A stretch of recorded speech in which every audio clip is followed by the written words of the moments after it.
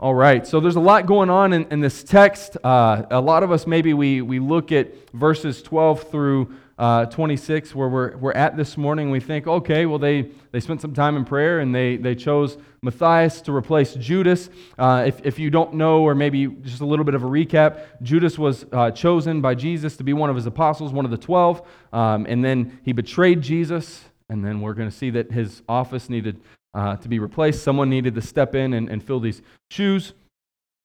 And it becomes an interesting topic as you study about whether or not Matthias or Paul, things that you maybe haven't even considered, was Paul actually the chosen apostle and Peter jumped the gun and chose Matthias.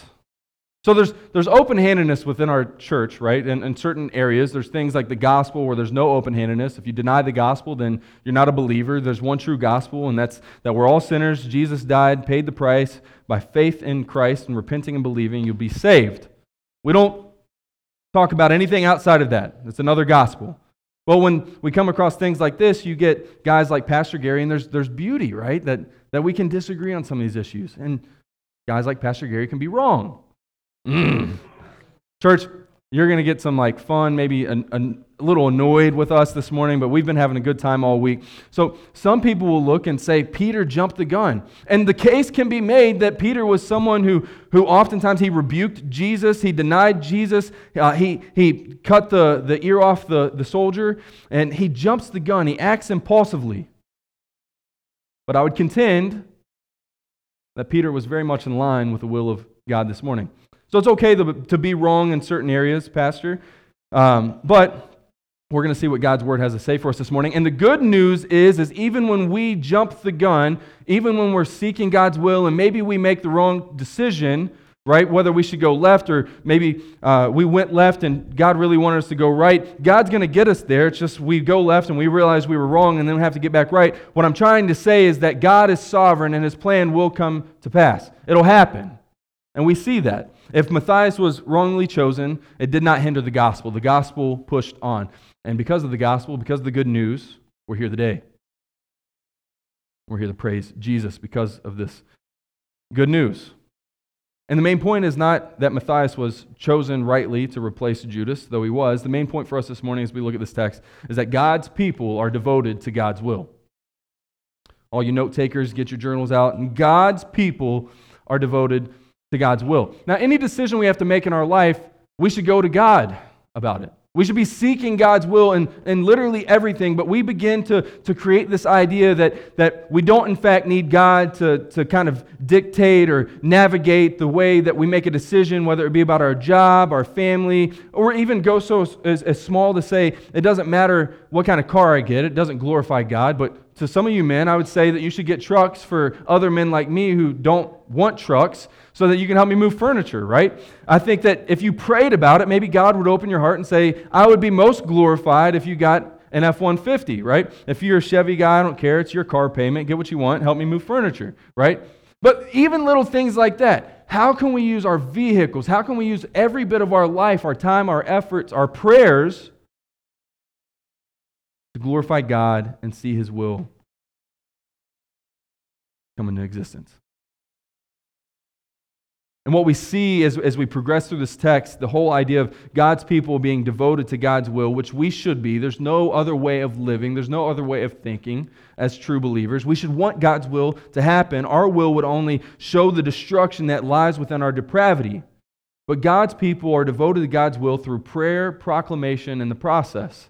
Those are 3 points for us this morning. Prayer, proclamation, and process. All pushing home that God's people are devoted to God's will.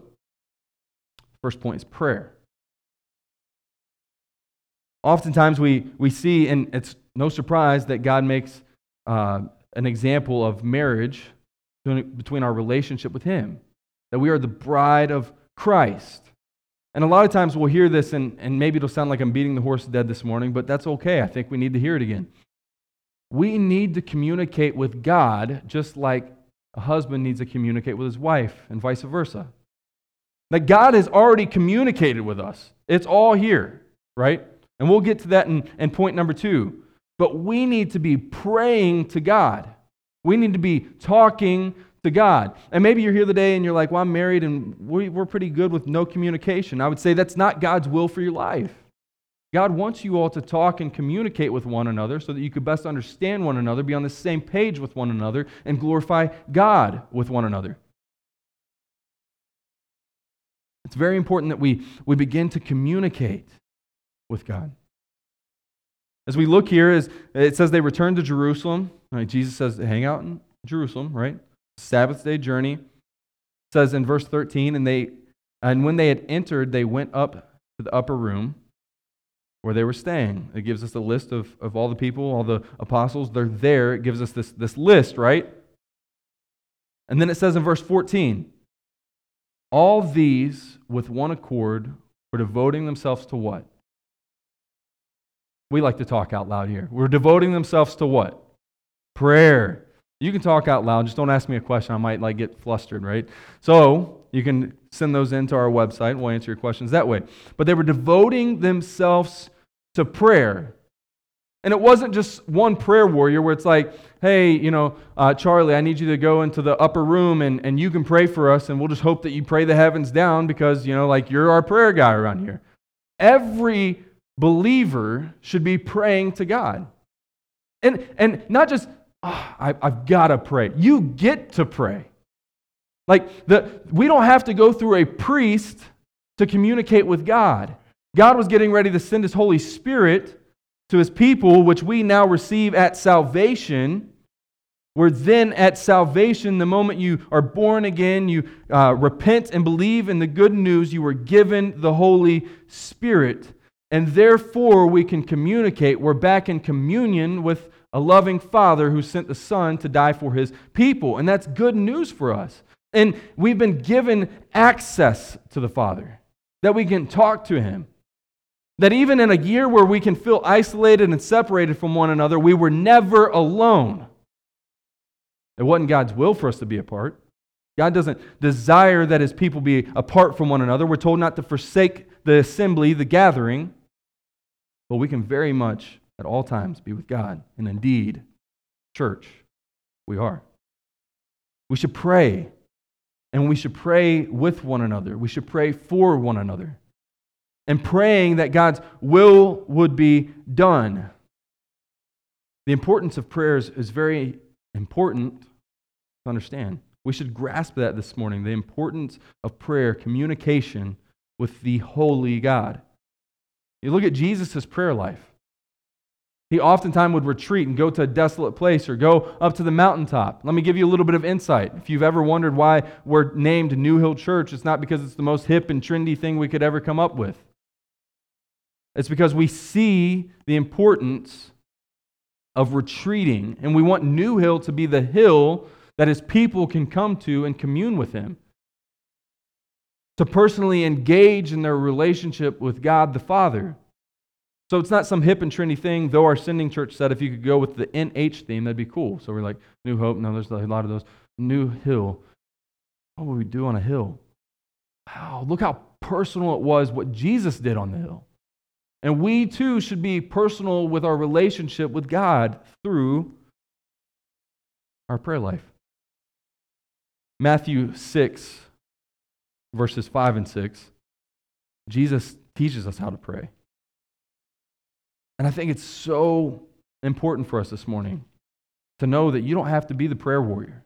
You don't have to be the one who you're in that circle and it gets halfway through and you get to the one guy who's killing it. He's using big words and things you've never heard of, maybe even making some sounds, and you're like, what's going on there? I can't do that. So then it gets around to you and you're like, I'm not praying. And you just hope it goes to the next person. You're like, I can't do it. Look, prayer is just communicating with God. And Jesus talks about this, that we shouldn't be worried about what people think about us in our prayer. It's talking with God. Matthew 6, verses 5 and 6. And when you pray, you must not be like the hypocrites. For they love to stand and pray in the synagogues and at the street corners, that they may be seen by others. Truly, I say to you, they have received their reward. But when you pray, go into your room and shut the door and pray to your Father who is in secret, and your Father who sees in secret will reward you.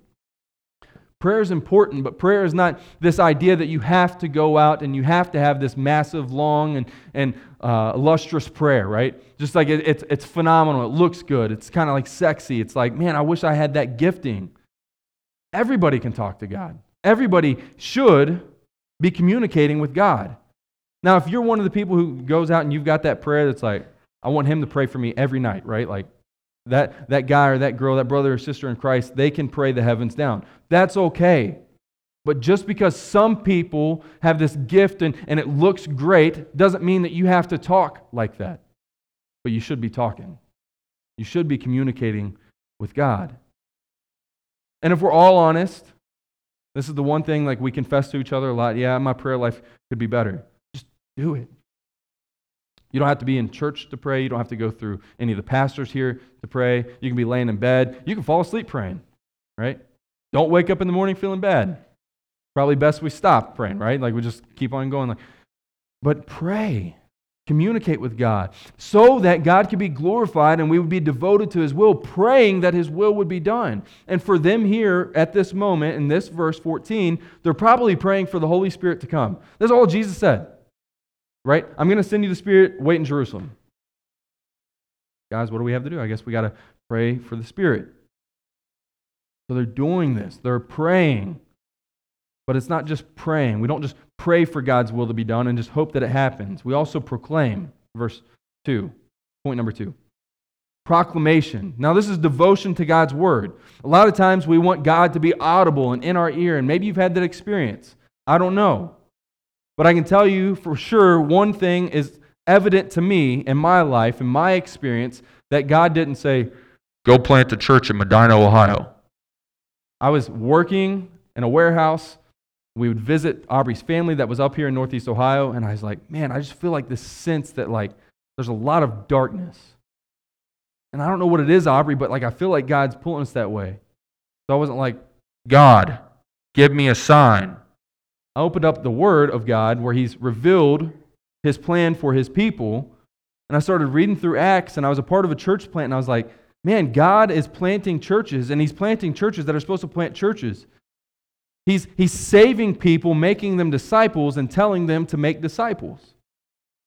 It doesn't seem that difficult, but as our hearts begin to feel this burden put on us, that there were lost people in Northeast Ohio, and there's lost people back where I'm from, in West Virginia. They need the gospel. But God laid the burden on our heart, and as we turned to His Word, as we proclaimed His Word, we were like, we need to go. We need to be faithful. And we should desire to be faithful to God and His Word. And here, that's exactly what Peter was doing. It says in verse 15, in those days, Peter stood up among the brothers, the company of persons in all about 120. And what's he telling them? He says, brothers, the scripture had to be fulfilled, which the Holy Spirit spoke beforehand by the mouth of David concerning Judas, who became a guide to those who arrested Jesus. For he was numbered among us and was allotted his share in the ministry. Then he goes on, he kills himself. You find out, and you can read all about the goodness of that and his bowels gushing out. We'll jump down to verse 20. What does he do? Peter reads to them from God's word. For it is written in the book of Psalms, may his camp become desolate, and let there be no one to dwell in it. And let another take his office. They were devoted to God's word. Like Peter turns to God's word, not that it was like some later revelation. Oh, I can get that. He turns to the Psalms there in the moment of confusion when they were probably wondering, what happened to Judas? Did we drink from the same water as that guy? This guy has lost it. Are you going to lose it now too? James, John? Not me, I'm Peter. I don't deny Jesus. Something had been in his water. But no, he says, this is a part of God's will. This was a part of God's plan all along. And they weren't getting it from an audible voice. They were told to wait in Jerusalem, and Peter opens up God's word and reads from it. And he says, guys, this had to happen. It had to be fulfilled. The scripture had to be filled, which the Holy Spirit spoke beforehand by the mouth of David concerning Judas. We should be people of prayer and people of proclamation, God's word. reading it and delivering it to one another, loving it and cherishing it because it is for our good and for God's glory. We see in 2 Timothy chapter 3, you don't need to turn there, you can write it down for notes to look at later. The importance of Scripture is evident. And it's important to talk about this morning because there are many churches, even within our own town, that could care less about what Scripture has to say. And even pick and choose out of it what Scripture should say. Well, I don't like that Scripture says that, so I'm just going to ignore that part. Church, it's difficult for me when it convicts me and tells me that I have to change. I don't want to be the one that has to change. I just want to tell the world how they need to change. But it says this in 2 Timothy 3:16. All Scripture is breathed out by God and profitable for teaching, for reproof, for correction, and for training in righteousness, that the man of God may be complete, equipped for every good work. Now, Paul is writing to Timothy a lot about pastoral instruction, but here, sisters, hear me out. This is for you too. That the Word of God is for you, that you may be complete and equipped for the work of ministry, that it would help you, that through it, us brothers and sisters, our church family could teach one another. It's profitable for reproof, for correction, that our correction, our rebuke of one another is not based off of our own doing or our own merit or our own understanding, but from God's Word. So, when we have to correct somebody for being wrong on, hey, Matthias is the chosen apostle. Let me just see that. See that. We can go to God's Word. Joking aside, we can go to God's Word. We can say, hey, I have to do that too. This isn't an unfair advantage that I have and I'm laying this on you. Anything that Scripture says that I'm not doing, I must change. So when we want to know God's will, when we want to know what we ought to do, we pray to Him, but we also read His Word. We don't have to sit there and God, answer me loud and clear when we've never even opened the Bible, which is God's very Word, given for us and profitable. So many things. And Peter turns their eyes and their attention to the fact that these things had to happen. These things had to happen. And now we've got to take action because what does it say in verse 20? Let another take his office. So then they turn to trust this process. Point number 3. They're trusting in God's process, that God is sovereign, that He has a plan, and part of His plan was that another would take his office. Now, whether or not you agree that they jumped the gun or not, the gospel continued on. And you look at their understanding, and it wasn't a worldly understanding, it was a good understanding.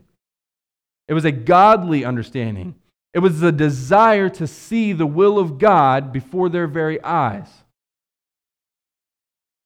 So one of the men, in verse 21, Peter gives us some qualifications here. So one of the men who have accompanied us during all the time that the Lord Jesus went in and out among us, beginning from the baptism of John until the day when He was taken up from us, one of these men must become with us a witness to His resurrection. They had to have been there. They had to have seen this. They had to have seen the baptism of Jesus. He's laying down what they are looking for in this office of apostleship. But the goal wasn't simply to fill an office. The goal wasn't, hey, we need another buddy. Hey, you look like you fit the position. What does it say? One of these men must become with us a witness to His resurrection. Their goal, what they knew, what had been revealed to them, was that the gospel was continuing on and the Helper was coming and they were going to be witnesses of this resurrection. They were eyewitnesses of the resurrection. And what Peter says is, we need someone to be a witness with us. Now, this even goes into the importance of this to Peter and to the other apostles. We'll kind of come on your view of end times and whatnot, and this is why it becomes a little bit more open-handed. As they understood the apostles to represent the 12 tribes of Israel.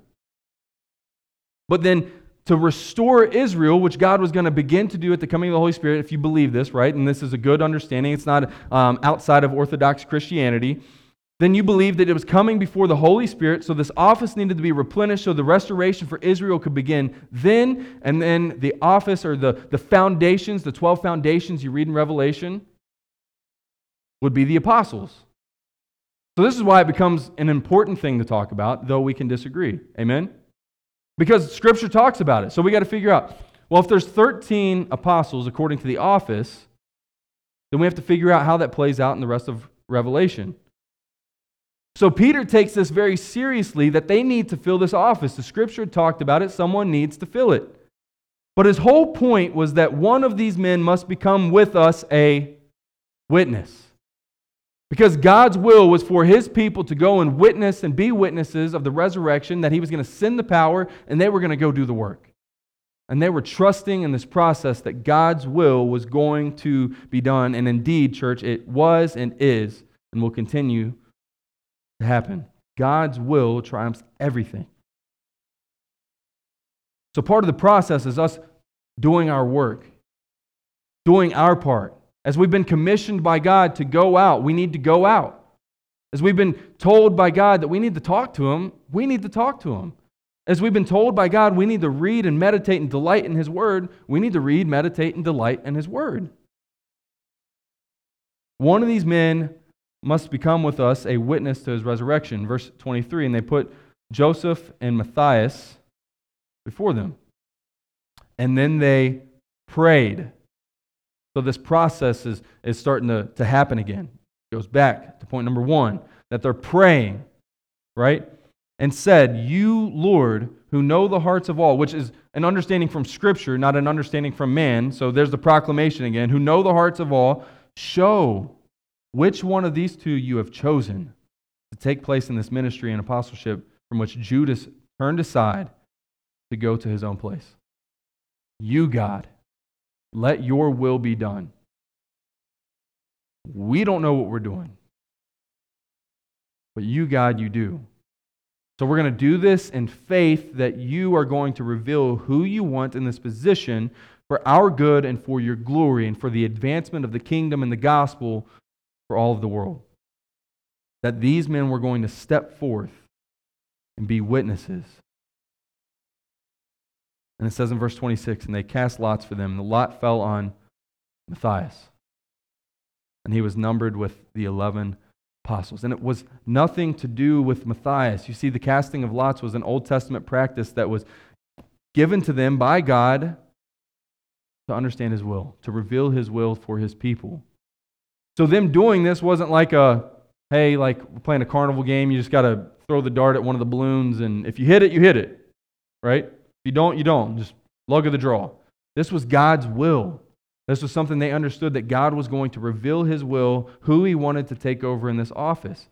And again, it doesn't matter if you think it should have been Matthias, if you think it should have been Paul. The importance is that we as God's people would desire His will. If Peter got it wrong, Peter didn't have the wrong intention. You see, so often we have the wrong intention. We'll leave God aside because we think we know what's best for God, and we don't.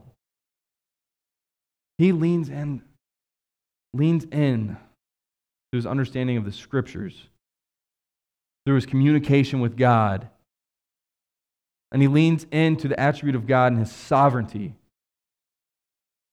And I truly believe, church, that if God didn't want that to happen, God had the power not to let it happen.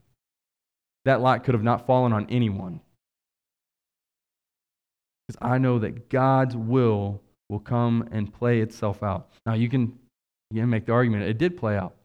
And it did. No matter what the church advanced, but today for us, are we seeking God's will? Do we even desire God's will? Because the difficult thing for us is that God's will is for us to be changed, not conformed into the world, but into the likeness of God. Don't be conformed to the world, but to the renewing of your mind so that you can discern the will of God. But if we're continuing to lean on our own understanding, then we're always going to end up with broken, messed up results. But if we lean into God, it may take some correction, but it's going to play out for our good and for His glory. Ben, you can go ahead and come back up here.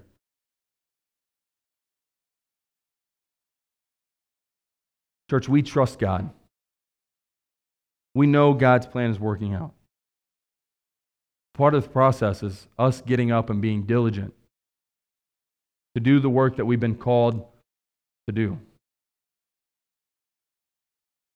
To pray for God's will to be done on earth as it is in heaven. For everything to play out according to God and His purpose for His glory. So when we're making decisions in our life, are we thinking God really doesn't have a say in that? Are we thinking God really doesn't have much to contribute to that? God doesn't understand my poverty. God doesn't understand my riches. God doesn't understand anything about me. When God has in fact put you in that position so that you would lean on Him and understand Him, whether it be in your riches or your poverty, whether it be in your good times or your bad times, that you would lean on Him and seek His will always. God's people desire God's will. And we should seek it out every day in our life as we leave here this morning, that we would be praying, God, what is your will? Maybe your will is for me to join this church family. Maybe it's for me to get the heck out of Dodge and go find a new church family. Maybe it's for me to move overseas and be a missionary. You know, see, it's because of our lack of prayer and our lack of proclamation and devotion to God's word that we don't really know and have a sense of direction, because we're not going to God with our problems, with our prayers, with our praises, with our requests. We're not turning to His word. We're not fellowshipping with one another. But let us turn this year around and not only seek God's will in our life, but seek God's will together as a church family, encouraging one another in God's word so that we could glorify God Himself. Let's pray.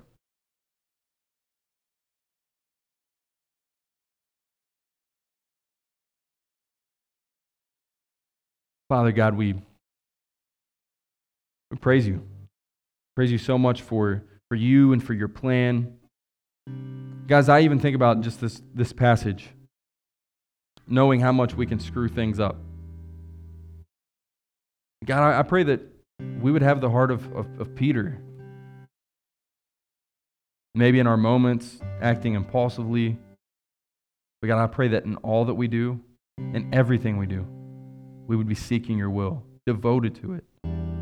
Correcting us when we're wrong. God, I pray that you would correct us. I pray that we as brothers and sisters would lift one another up when we could say, hey, I told you so. I didn't think that was a part of God's will. But we'd be there to love one another and encourage one another in your word.